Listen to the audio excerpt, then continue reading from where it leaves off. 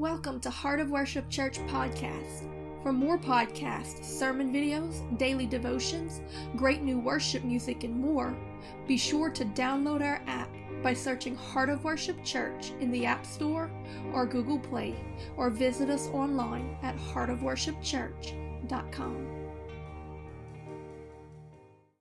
But the word that I have for y'all today, it actually ties into Daddy's message last week. It's kind of a part 2 to it that expounds upon it. The message is titled Last Days. But I think that if we can get through this and comprehend what the Lord is saying, that after today, you're going to feel a lot nearer to both the return of Christ and the crucifixion. God is about to change a lot of your perspectives in this word. The devil likes to stretch out time and make it feel so grand that you can't possibly have any place in it or affect it. But when you look at the scope and the reality of what's really happening in the scripture, it's really a very small story, and everybody has a place in it. Amen. Today's message is also a commission to evangelism and intercession. So if you've been getting that push, then here's your confirmation.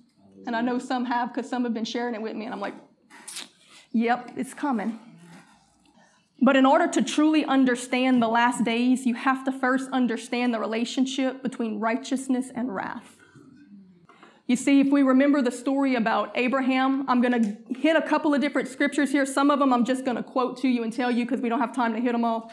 Some will pull up on the screen. But in the story of Abraham, God had come and told Abraham that judgment was coming on Sodom and Gomorrah. Abraham's nephew Lot lived in Sodom and Gomorrah. In the New Testament, it says Lot was a righteous man. Abraham interceded for Lot and said, Lord, surely you won't destroy the righteous with the wicked. What if there's 50 righteous men in Sodom and Gomorrah? Will you destroy it, or will you save it for their sake? And God said, no, I will not destroy it. I will not treat the righteous the way I treat the wicked. And so then he said, well, what about if there's 30? He said, well, no, I wouldn't destroy it. I would save it for the sake of the 30. He said, but there's not 30. He said, well, what if there's 20? I wouldn't destroy it for 20, but there's not 20. What about 10? I would save it for just 10. But he didn't go any lower than 10. And there's a reason for this. There's a biblical principle. God will not destroy the righteous with the wicked. The Bible said it is not appointed unto the righteous for wrath. First of all, what does it take to be righteous? Righteous means to be in right standing. In other words, I am doing what God says is right. Not what I think is right, not what I want to be right, but what God says is right. When I do what God says is right, there is a seal of protection that is placed because he will not allow wrath to fall upon the righteous. So when there's enough righteous, it will preserve the land, like salt preserves the meat. This is why Jesus said that you are the salt of the earth. If you can sprinkle out enough righteous people in an area, it will protect, it will preserve the land from wrath. Because there are laws set in motion that God said wickedness must be judged. But yet the rule that he will not allow that wrath to fall upon the righteous overrules the judgment of the wicked. The problem with Sodom and Gomorrah is that this biblical principle states that if there's one righteous man in 1,000, God will preserve the land. But if the ratio gets lower than that, God will not preserve the land, but he will save the righteous man out of the land. Like Noah. Noah was the last righteous man on the whole earth, him and his family. That was not enough to justify saving the rest, so he saved him out of it. We have to understand this relationship between righteousness and wrath to truly understand what the last days are and our place in it. We understand that throughout the Bible, through the Old Testament, we read about all these righteous men and all of these things that go upon the righteous. So we know there were righteous men in the Bible, right? Noah was a righteous man. It says he saved Noah, the preacher of righteousness. The 8th man, it says Elijah was righteous. The effectual fervent prayers of a righteous man availeth much. Job was a righteous man. In fact, it says he was perfect. There was righteous people throughout all the Old Testament. He talked a lot about it. I've never seen the righteous forsaken or begging for bread. He will hear the cry of the righteous. So the Bible is full of righteous men and women. But then we get to the time of Jesus and we read things like, there are no righteous, for all have gone astray like sheep.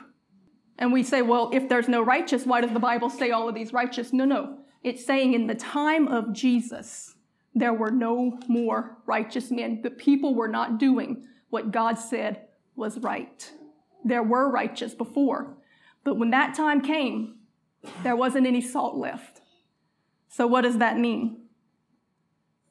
With no more salt to preserve the earth from judgment, judgment was decreed. That's why Jesus came, to bring revival and stay the time and give us a little bit more. The Bible says that all have gone astray like sheep and that none were righteous. So when Jesus came, it was just like it was again in the days of Noah. There weren't any righteous left. It also says in the Bible that so shall it be again when Jesus returns. It's going to be just like it was in the day of Noah. So when there's not that many righteous left, not enough to preserve the land and justify God protecting it, then he will come, take the few righteous out of it, that's the rapture, and then bring judgment upon it. Tribulation and wrath are not the same thing. Tribulation comes upon the church. That's when the enemy attacks the church. We all go through tribulations. In this life, there will be tribulations. But the wrath of God comes after, when they are removed, and then wrath falls upon the wicked. On the sons of disobedience. Pull up Luke chapter 17, verse 26. In Luke chapter 17, verse 26, it says, "And as it was in the days of Noah, so shall it be also in the days of the Son of Man. They did eat and drink and were married to wives.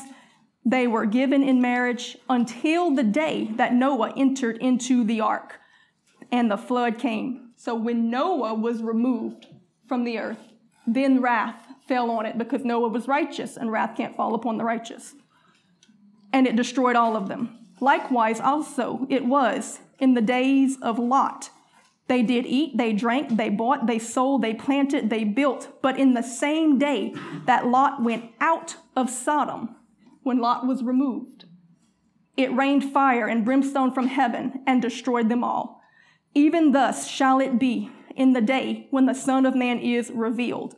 So we understand by Scripture that the rapture comes, according to Scripture, immediately after tribulation. All that passes, and then the righteous are removed, and immediately when the righteous are removed, the wrath of God is poured out. He waits to remove the righteous. In that day, he which shall be upon the housetop and his stuff in the house, let him not come down to take it away. And he that is in the field, let him likewise not return back. Remember Lot's wife. Whosoever shall seek to save his life shall lose it, and whosoever shall lose his life shall preserve it, like the salt. Preserve it. I tell you that in that night there shall be two men in one bed, because at that time there was usually only one place the whole family slept together, usually on the floor in the living room. It said they'll all be sleeping together, and one will be taken and the other will be left. And two women shall be grinding together, and one shall be taken and the other left. Two men shall be in the field, and one shall be taken and the other shall be left. This is a warning. Why is one taken and one left? Because one is righteous and one is not. Righteousness is your ticket on the ark. It's the only thing that will protect you from wrath, from judgment. I don't care what anybody teaches or preaches. If you're not doing what God says is right, then you are not counted among the righteous, and you will be counted among those who receive the wrath. I'm laying a little foundation, and I'm going to get somewhere so that you can see the scope of why God commissioned us and what our purpose is in our present time. Jesus was the first fruit, an example to give us faith that the rest of it was coming in its season. Jesus came and walked out a life of righteousness. He was persecuted for it. He died and he was resurrected. That was to give us faith that if we live a life of righteousness, walk it out, even if we die for it, we will be resurrected. It was proof, because in the time of the Israelites, they had a custom called first fruits. Whenever their harvest started to come in, whatever was harvested first, they gave it to God in faith, saying that I believe that you're going to produce a bigger harvest, and I'm giving you this in faith because I'm not going to try to live off of this. I'm going to trust you. that the rest is coming. We had to let go. Jesus was given back to the Father in faith and trust that a bigger harvest was coming. We are the final harvest. In Lot's time, there were righteous. In Noah's time, there were righteous people. In the last days, there are still going to be some righteous people. But in Jesus' time, it says there were no righteous. Therefore, Jesus had to come specifically to stop the judgment. It means that the judgment had already been given. Pull up Malachi chapter 4, verse 5. Jesus came to intercede on our behalf because if he would not have done what he did, the end time, the final judgment would have come 2,000 years ago. And that's why scripturally the last days began with Jesus. There was a prophecy given in Malachi that said, "Behold, I will send you Elijah the prophet before the coming of the great and dreadful day of the Lord. And he shall turn the hearts of the fathers to the children and the hearts of the children to the fathers, lest I come and smite the earth with a curse." Judgment had come because there was no more salt preserving the land from judgment. There were no more righteous. But God wanted to buy more time, so Jesus came and paid for it with his life. He took our cup and gave us his righteousness. He made a way for the Gentiles to receive righteousness so he could make more salt and buy more time. See, Jesus didn't even know, because it says that some things were given only to the Father to know. He didn't know how many people would really accept him and how long this would stretch out. He knew he was giving his life to stop the judgment and to buy a little more time, but he didn't know how much time. That's why he said, "I don't even know the time when I'm coming back. Only the Father knows that." But Jesus taught hey, live like the end is now. Live like this is the last day, like I can come tomorrow. Because he knew that it was already that time. And if the righteousness wasn't spread, then it would be very short before he'd be returning. Right. That's why Paul, once it began to spread and you began to see the church spreading and righteousness spreading, Paul came and clarified and he said, hold on, we're still growing. The salt is still spreading. It's not coming right now, but it will come once you start to see a falling away. When there's a falling away, there's not enough salt, there's no righteousness, then it reenacts, it begins to put back into motion what already started. Every day, the church is buying a little more time if they're doing their job, if they're preaching righteousness. I need to explain something to you really quick. I can't go into full detail, but if you go to the podcast and look up a recent message that I did called The Fifth Cup, you'll understand this a little bit better. But I got to take you a little bit into some Jewish culture so you can really understand what's happening here. In the Jewish culture, there was a Passover. They call it a Seder. Sometimes they still perform it today. And through the process of this Passover, they recite 4 different blessings that were given to the Israelites as a covenant, as a promise from God. And as they recite the blessing, they drink from the cup because the cup is a sign of covenant. This is a law, a deal that God made, and he will keep it. Amen. Now there's a 5th cup. There's only 4 cups drunk, but there was a 5th cup. Go ahead and pull up Jeremiah 25, verse 15. The rabbis began to debate on whether or not they would include this 5th cup because it's not a very pleasant cup. It's not a blessing or a promise. Well, it is a promise, but it's not something good. And so they couldn't decide what to do with this cup, and you'll see why, because they didn't want to, at the end of remembering all of these mighty deliverances and blessings, they didn't want to end it with this 5th cup. And this is why, because this is the 5th cup. It says, "For thus saith the Lord God of Israel unto me, take the wine cup of this fury at my hand, and cause all nations to whom I send thee to drink it, and they shall drink it, and be moved, and be mad, because of the word that I will send among them." Jeremiah 25:15. Basically, this is a promise. It's one of the cups. And so they said, we don't want to really talk about this. We don't know what to do with this. But we do know that Elijah's going to come before this day of judgment. So we're not going to include it in the Passover. We'll just do what originally they called it Elijah's cup. Now they just do it at the end of the Seder. They have a child go and open the door and see if Elijah's coming. And if he's coming, then Elijah's supposed to tell them what to do. And if he's not coming, well, then it's not the end and they keep waiting. So they're waiting for Elijah, called Elijah's cup, but it's a cup of wrath. Jesus said, when they asked him, they said, well, if you're the Messiah, then where's Elijah? Because he's supposed to come before the judgment.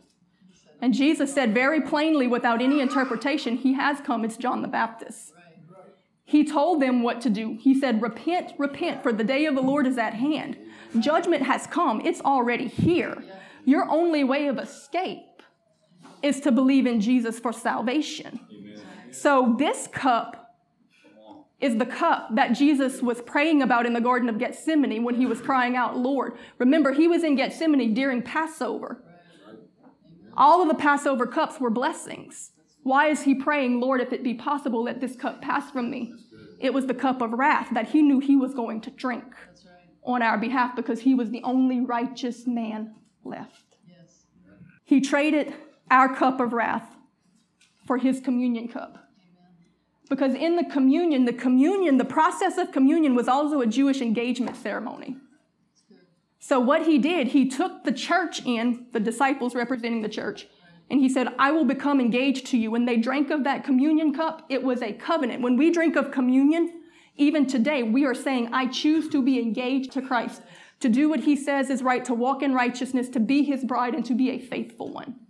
And in doing so, he becomes our bridegroom, which is what? A covering. He then stands in front of us and takes our cup of wrath. He covered us.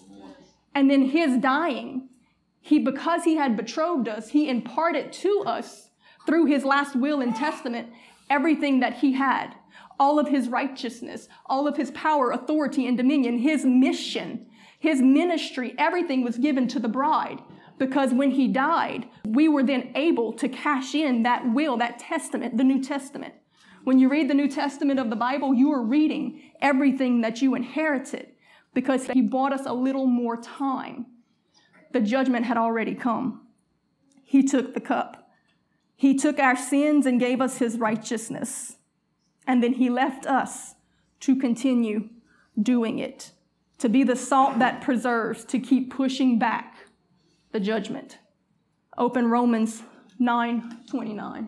This is Paul telling the Romans, and he says, and as Elias said before, except the Lord of the Sabbath had left us a seed. Remember, the scripture says that Jesus himself was the seed. We had been as Sodom and been made like unto Gomorrah. So Paul was explaining to them, if Jesus had not come with that seed of righteousness that we are now able to partake of and continue to spread that righteousness, the whole world would have been destroyed, just like Sodom and Gomorrah, which if you read in the end, when the falling away comes, right before the return of Christ, when the judgment comes, that's what happens to the whole earth. Fire and brimstone and hell on earth. Literally what happened to Sodom and Gomorrah will happen to the world. That is the final judgment. And the only way of escape from it is to walk in righteousness that Jesus affords us by doing what he says is right. Now, the Gentiles didn't have the ability to do that because they were led of evil spirits. They didn't have God's Spirit. But because of Jesus' atonement that comes and washes us clean of our sin, our temple can now take in the Holy Spirit and be led by it. The Holy Spirit is a spirit of holiness and righteousness. So if we're doing what it's telling us to do and being led by it, we are walking in holiness and righteousness. That's why the Bible says that as many as are led by my Spirit, they are the sons of God. Not just people who claim me. Jesus said, many will say, you're my Lord. And I'll say, depart from me. I don't even know who you are. You're still working iniquity. Not those who cry unto me, Lord, Lord, will get into heaven, but those who do the will of the Father. What is the will of the Father? That is righteousness. To do what he says is right. Now, only because of the blood of Jesus do we even have the ability to receive his Spirit, which then empowers us to walk in that. So you can't do it in your own flesh. You've got to cry out to Jesus, come and save me, fill me, lead me, empower me. But he will. That was the whole purpose in his coming.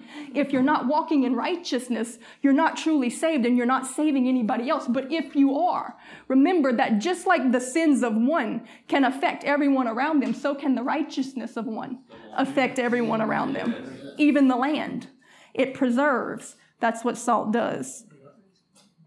Go to Acts chapter 2, verse 15. This was right after the ascension of Christ. This is the beginning of the church. This was when the Holy Spirit was first given and it was poured out. And they began to manifest the gifts. And they had accused them of being drunk. Paul says, "For these are not drunk, as ye suppose, seeing it is but the third hour of the day. But this is that which was spoken of by the prophet Joel. And it shall come to pass in the last days, saith God, I will pour out my spirit upon all flesh. And your sons and your daughters shall prophesy, and your young men shall see visions, and your old men shall dream dreams. And on my servants and on my handmaidens I will pour out in those days of my spirit, and they shall prophesy." Now this happened immediately after the resurrection of Jesus. And he's saying already it's the last days. Biblically, when Jesus came, it was already the last days, because every day we got after that was mercy. Every day we got after that was just tarrying and extending the time. The last days were already started. So from the moment that Jesus came until the time he comes again, it's all the last days. You are already in the last days. And you're not promised a huge expanse of time before it comes to its fruition.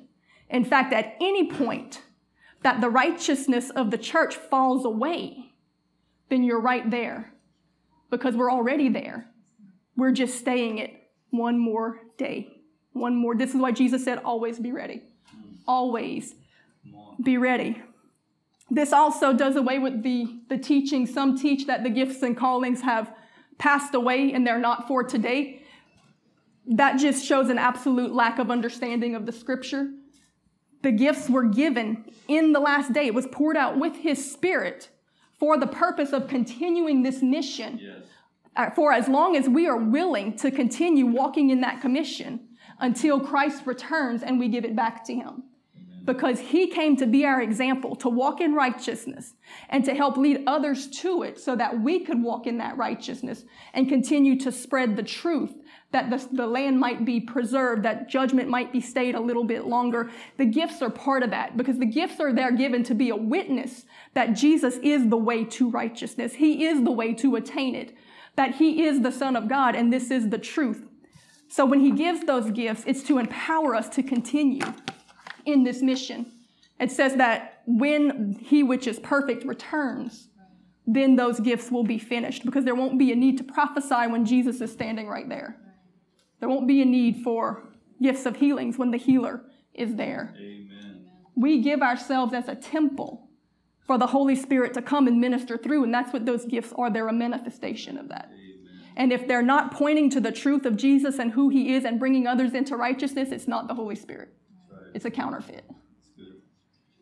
So the truth of the matter is that revival brings reprieve and a little more time. Nineveh was faced with judgment, and it was given a reprieve. It was given a little more time because a preacher of righteousness came, and they came into alignment with what God said. They had revival, and they got a reprieve.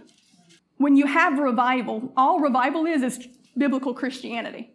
It's spreading the gospel, spreading the salt, spreading the righteousness, spreading that which preserves the land.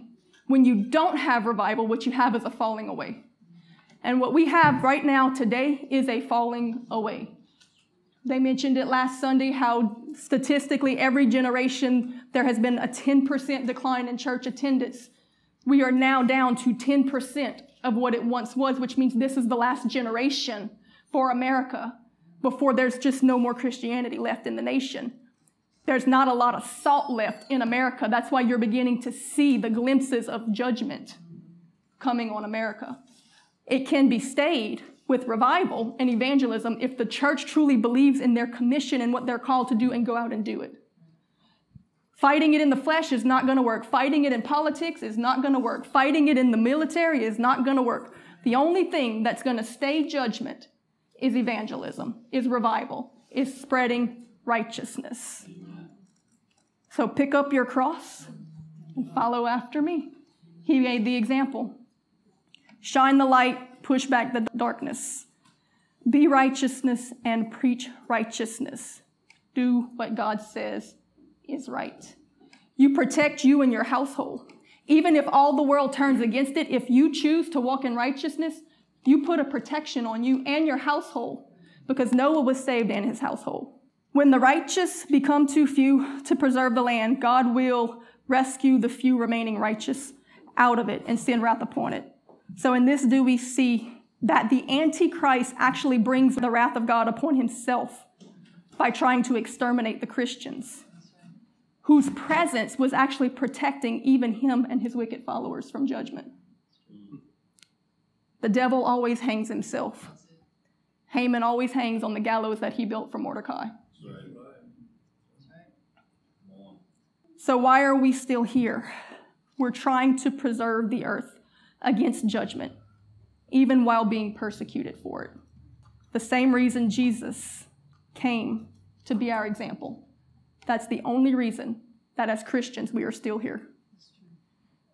God could have ended it 2,000 years ago.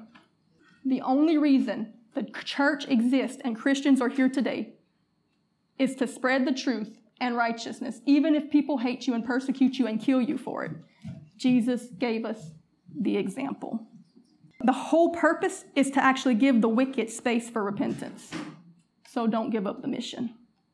Because the people you want to save the least are going to be the ones you're here for the most. Pull up 2 Peter chapter 3, verse 9. The Lord is not slack concerning his promises, as some men count slackness. Now, he said he was coming back. He said it wouldn't be long.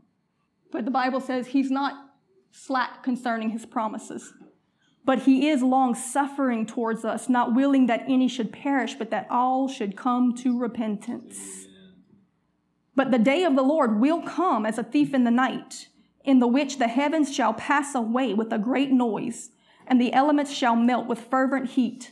The earth also and the works that are therein shall be burnt up. Seeing then that all these things shall come to pass and be dissolved, what manner of person ought ye to be in all holy conversation and godliness, looking for the hastening unto the coming of the day of God, wherein the heavens being on fire shall be dissolved, and the elements shall melt with fervent heat. Nevertheless, we, according to his promise, look for new heavens and new earths, wherein dwelleth righteousness.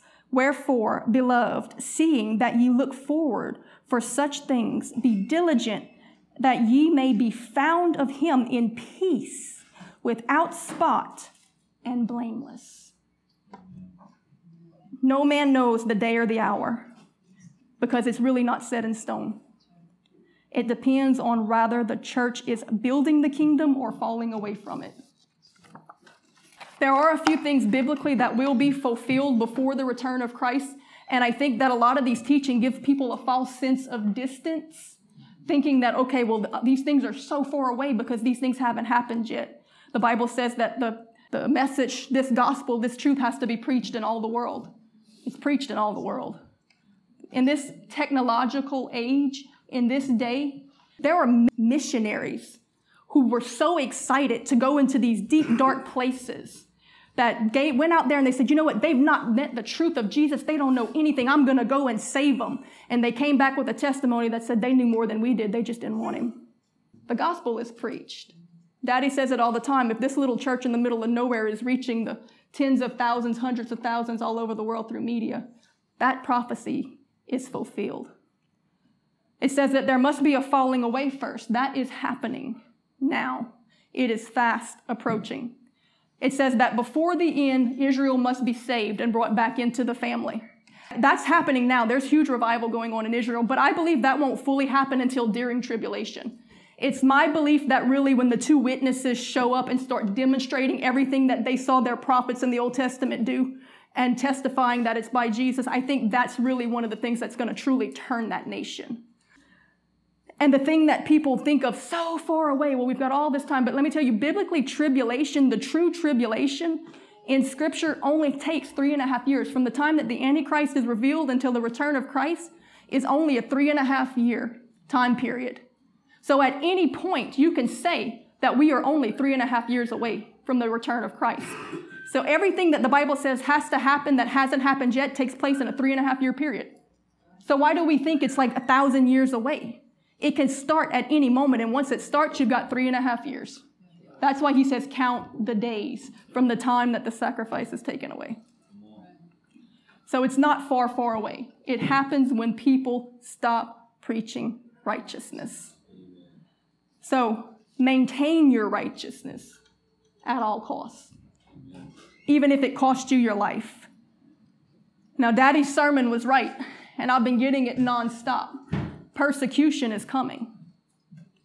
The devil will try to provoke you to abandon your righteousness with flattery, with prosperity, and eventually with misery. Remember Job. Don't fall for it.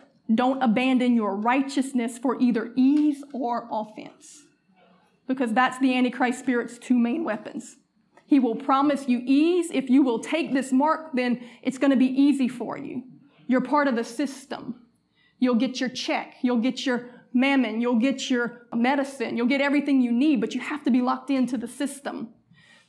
He'll make it easy. He'll win you with flattery. Those that refuse, he's going to try to win with misery. Because if he can get you in offense or bitterness or hatred, you've lost your righteousness, and it doesn't matter what you're professing, you still won't escape the judgment. It's all about maintaining the righteousness so that the land can be preserved and maybe one more can be reached. It says in the book of Daniel that some he corrupted with flattery and some he corrupted by killing them so that others could see and fear. It's all meant to get you to forfeit your righteousness, so don't do it. Remember, God saved Noah, a preacher of righteousness, but he brought wrath upon the land of the ungodly. The devil will do everything he can to steal your righteousness so that you have to face wrath with him in the end. He's already been judged. Daddy had did that sermon a while back about the enemy has already been judged. His judgment's given. Ours is still pending because we have been given a pardon from it if we take it. The devil, he wants to steal your righteousness because he wants you to be judged with him. The Bible says very clearly and plainly over and over and over that only the righteous will inherit the kingdom of heaven. 1 Corinthians 6 verse 9 says, "Know ye not that the unrighteous shall not inherit the kingdom of God?" So guard your righteousness. And if you really look at it for what it is, this is what the devil attacks. Every attack that comes against you, it's meant to get you out of right standing. It's to get you to mouth off. It's to get you to get offended. It's to get you tempted. It's to get you in rebellion. Whatever he does, it's to get you to lose your righteousness. It's to get you in fornication. It's to get you to do anything that God said not to do. And it's not about control. God knows what is good. He sees the end from the beginning. And what he tells you is for your own good. It's out of love and compassion and protection. So anything he told us to do, it's good for us.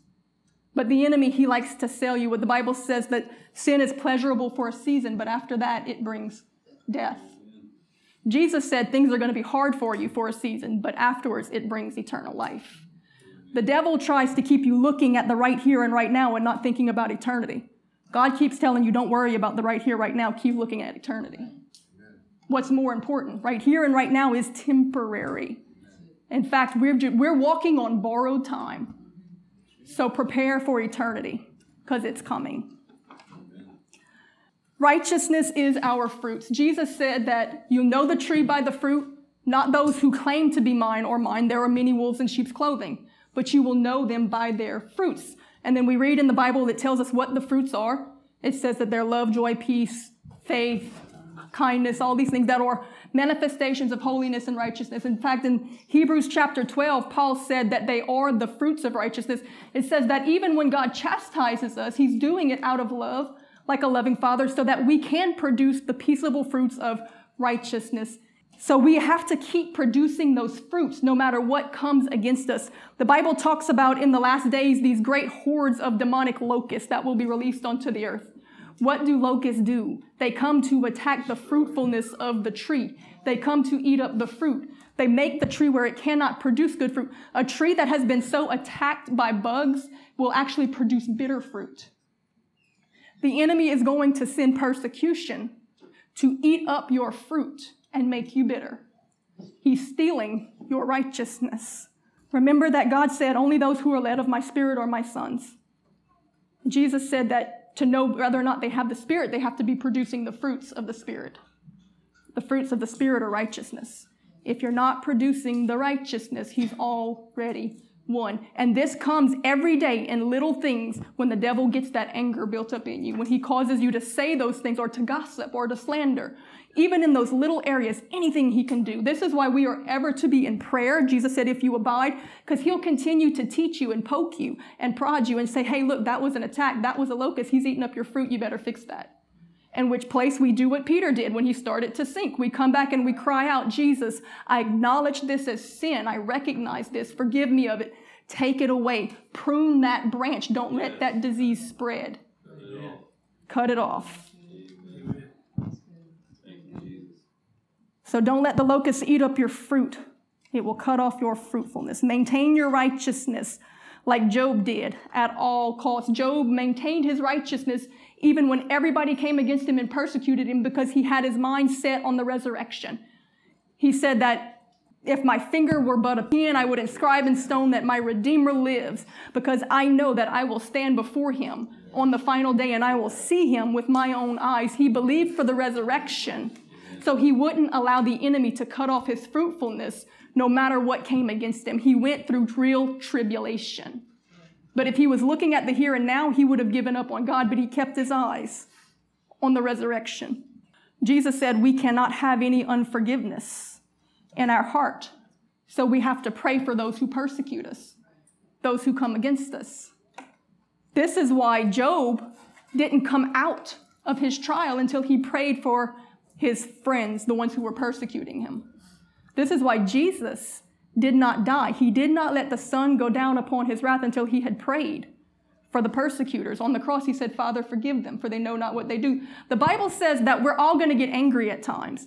He says, get angry and sin not. Do not let the sun go down upon your wrath, or you give place to the devil. This is why Jesus said, pray for those who persecute you. Immediately, pray for their good. Don't let it grow roots in you. Release it. And then it's not sin. Give it up. And I give you this because as persecution increases, this is where the enemy is going to begin to plant bitterness and offense and all of these things in the hearts of Christians. You're going to see polarization. You're going to see militarization of the church, just like the zealots in the time of Jesus. They were trying to bring about good ends by physical means, and they became militia that began to fight against the Roman occupation instead of crying out to Jesus and trying to save those who were in the midst of them. Right. And there's so many times when the enemy is rushing in like a flood and we look at it as an attack and start to fight back. Look at it as evangelism. You don't have to go very far to find someone to save. Start spreading the fire. Remember, you need more salt or it's over. If you lose your savor, if the salt loses its savor, what good is it? It's not even worth throwing into the dunghill, which is where the enemy goes in the end. The church will be destroyed with the wicked if it stops shining the light, preaching righteousness, and maintaining the fruits of it in the midst of it. We want to be the tree that is planted by the water, whose roots go down so deep that they produce good fruit when hard times come. There's an analogy given in the Bible. The water represents the Holy Spirit. Spending that time in prayer where your roots go down deep, you have that abiding presence with Jesus, where you're continually producing fruit even when the hard times come, even when the tribulation comes, even when the persecution comes. You can be the people that you read about in the books of martyr or the books of the Bible, because they all went through it. 2, you keep producing that fruit, but the only way it's going to happen is if you maintain your roots in the Word of God and in the presence of God so that He can continually correct you and produce those good fruits in you.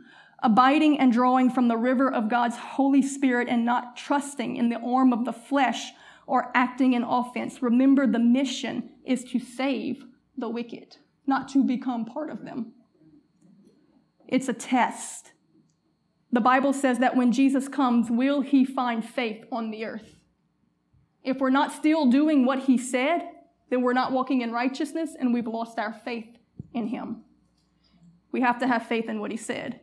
And tribulation is the hardest time to do that. But you have to.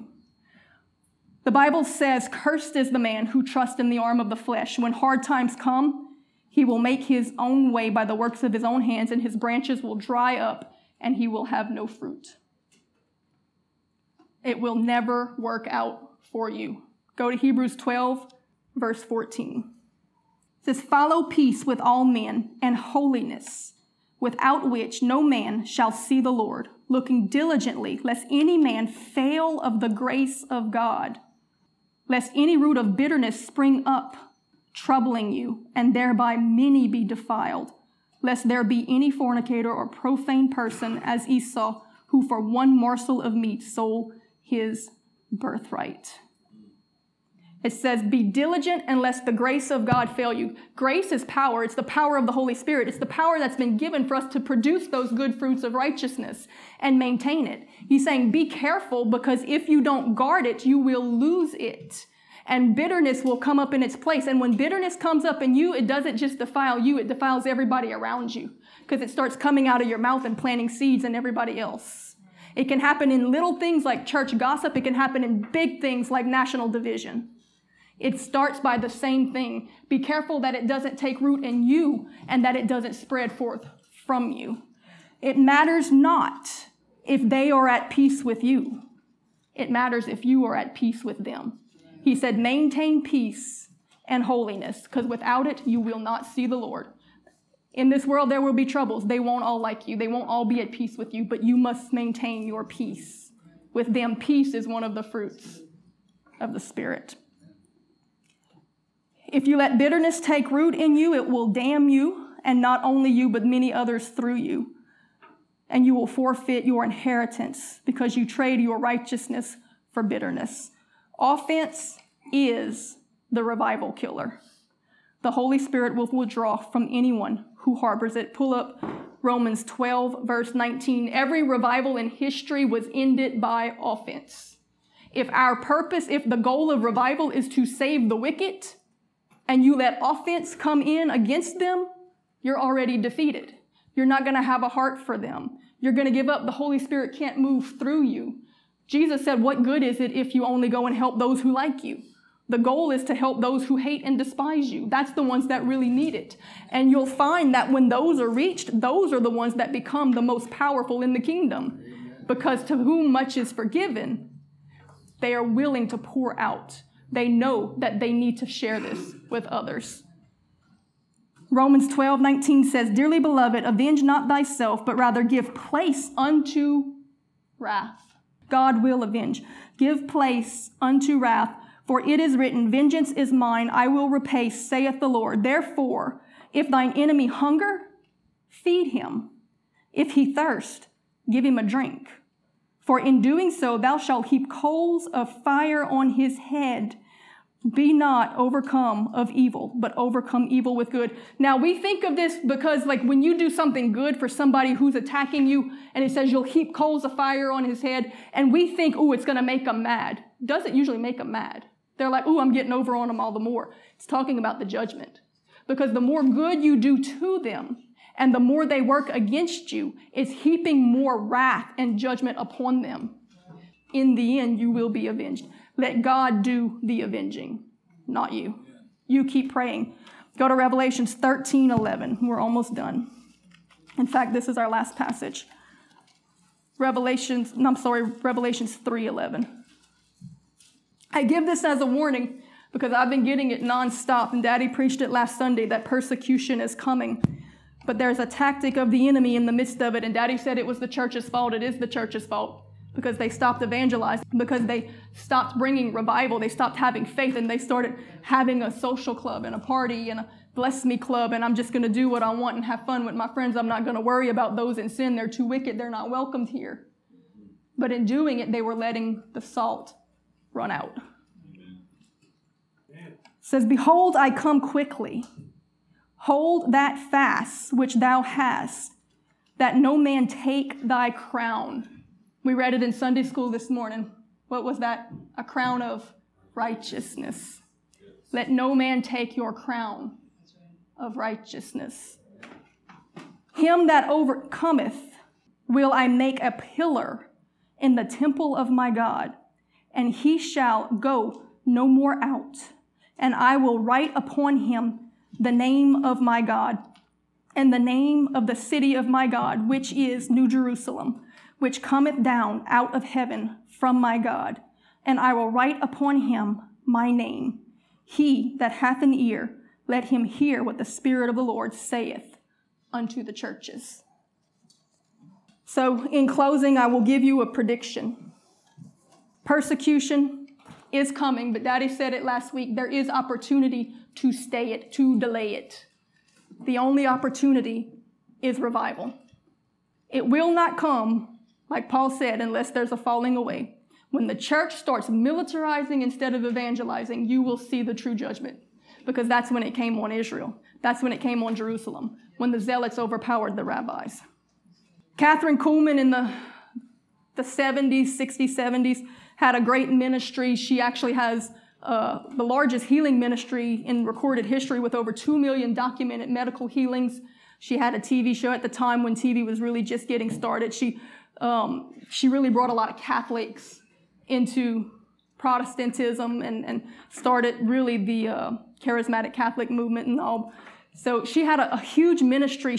Word of knowledge, healing, prophetic, teaching. She did many great things for God and for the kingdom, but yet most that come against her will come against her this day for one thing. They say she was a false prophet because she had one meeting where she told a bunch of young people at a Bible college, she said, I truly believe with all of my heart that this is the last youth generation before the return of the Lord. And they said, oh, but it didn't happen. She was a false prophet.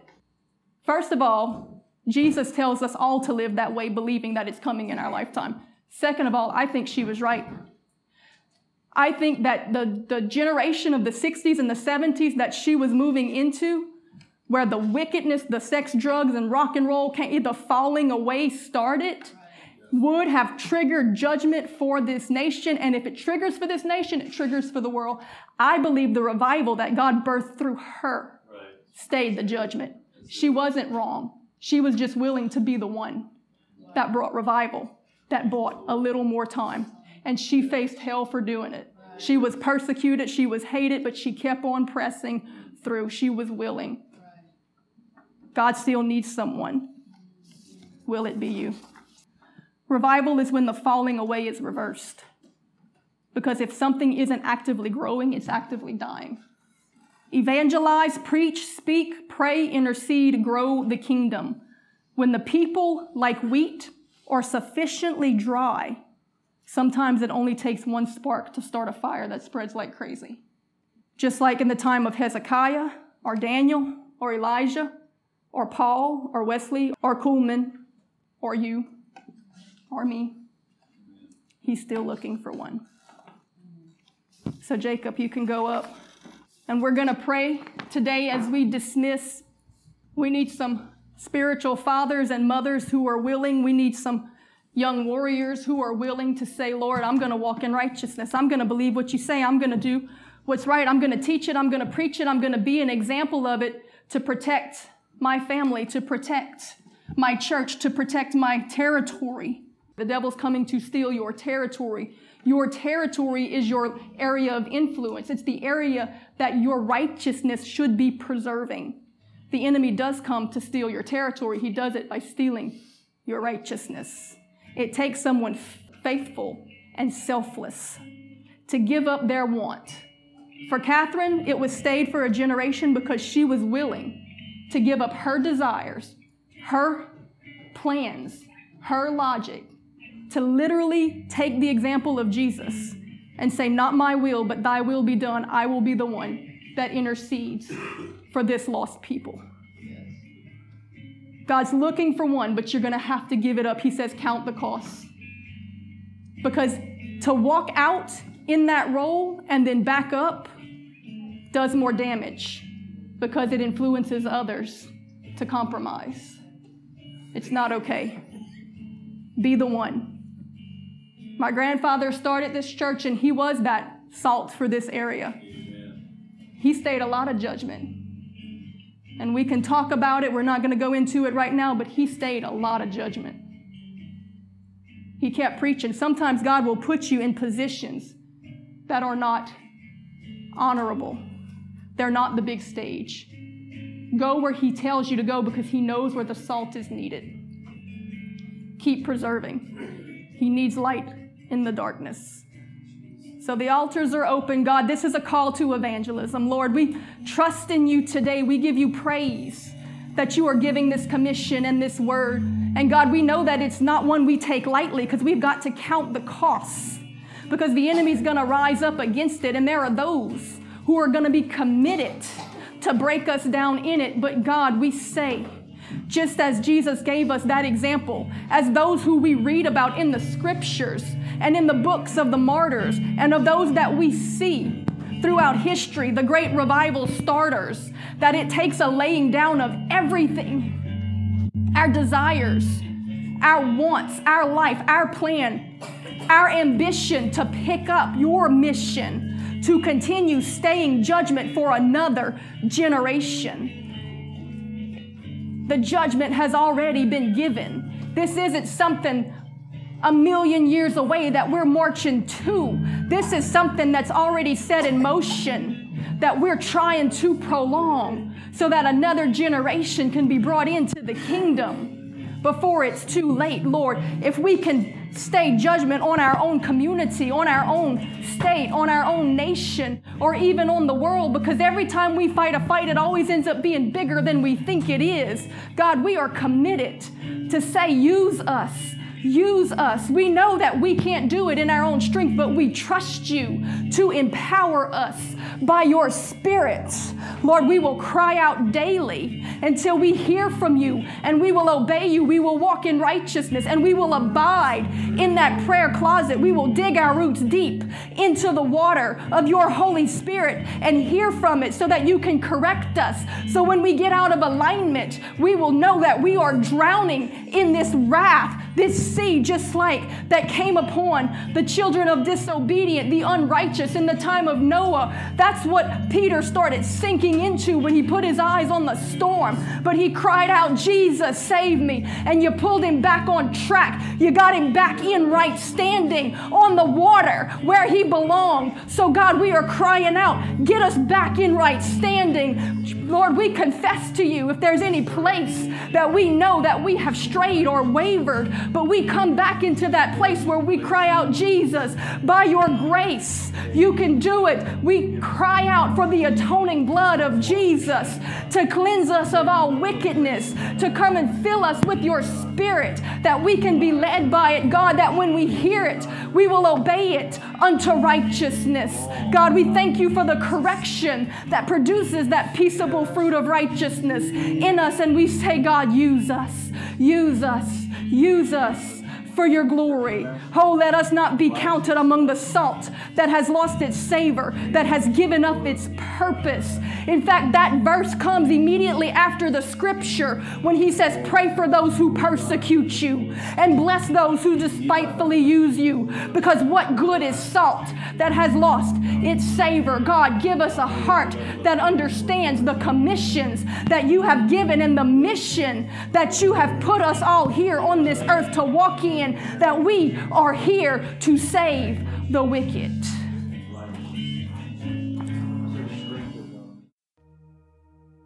Thank you for listening to Heart of Worship Church podcast. For more podcasts, sermon videos, daily devotions, great new worship music, and more, be sure to download our app by searching Heart of Worship Church in the App Store or Google Play, or visit us online at heartofworshipchurch.com.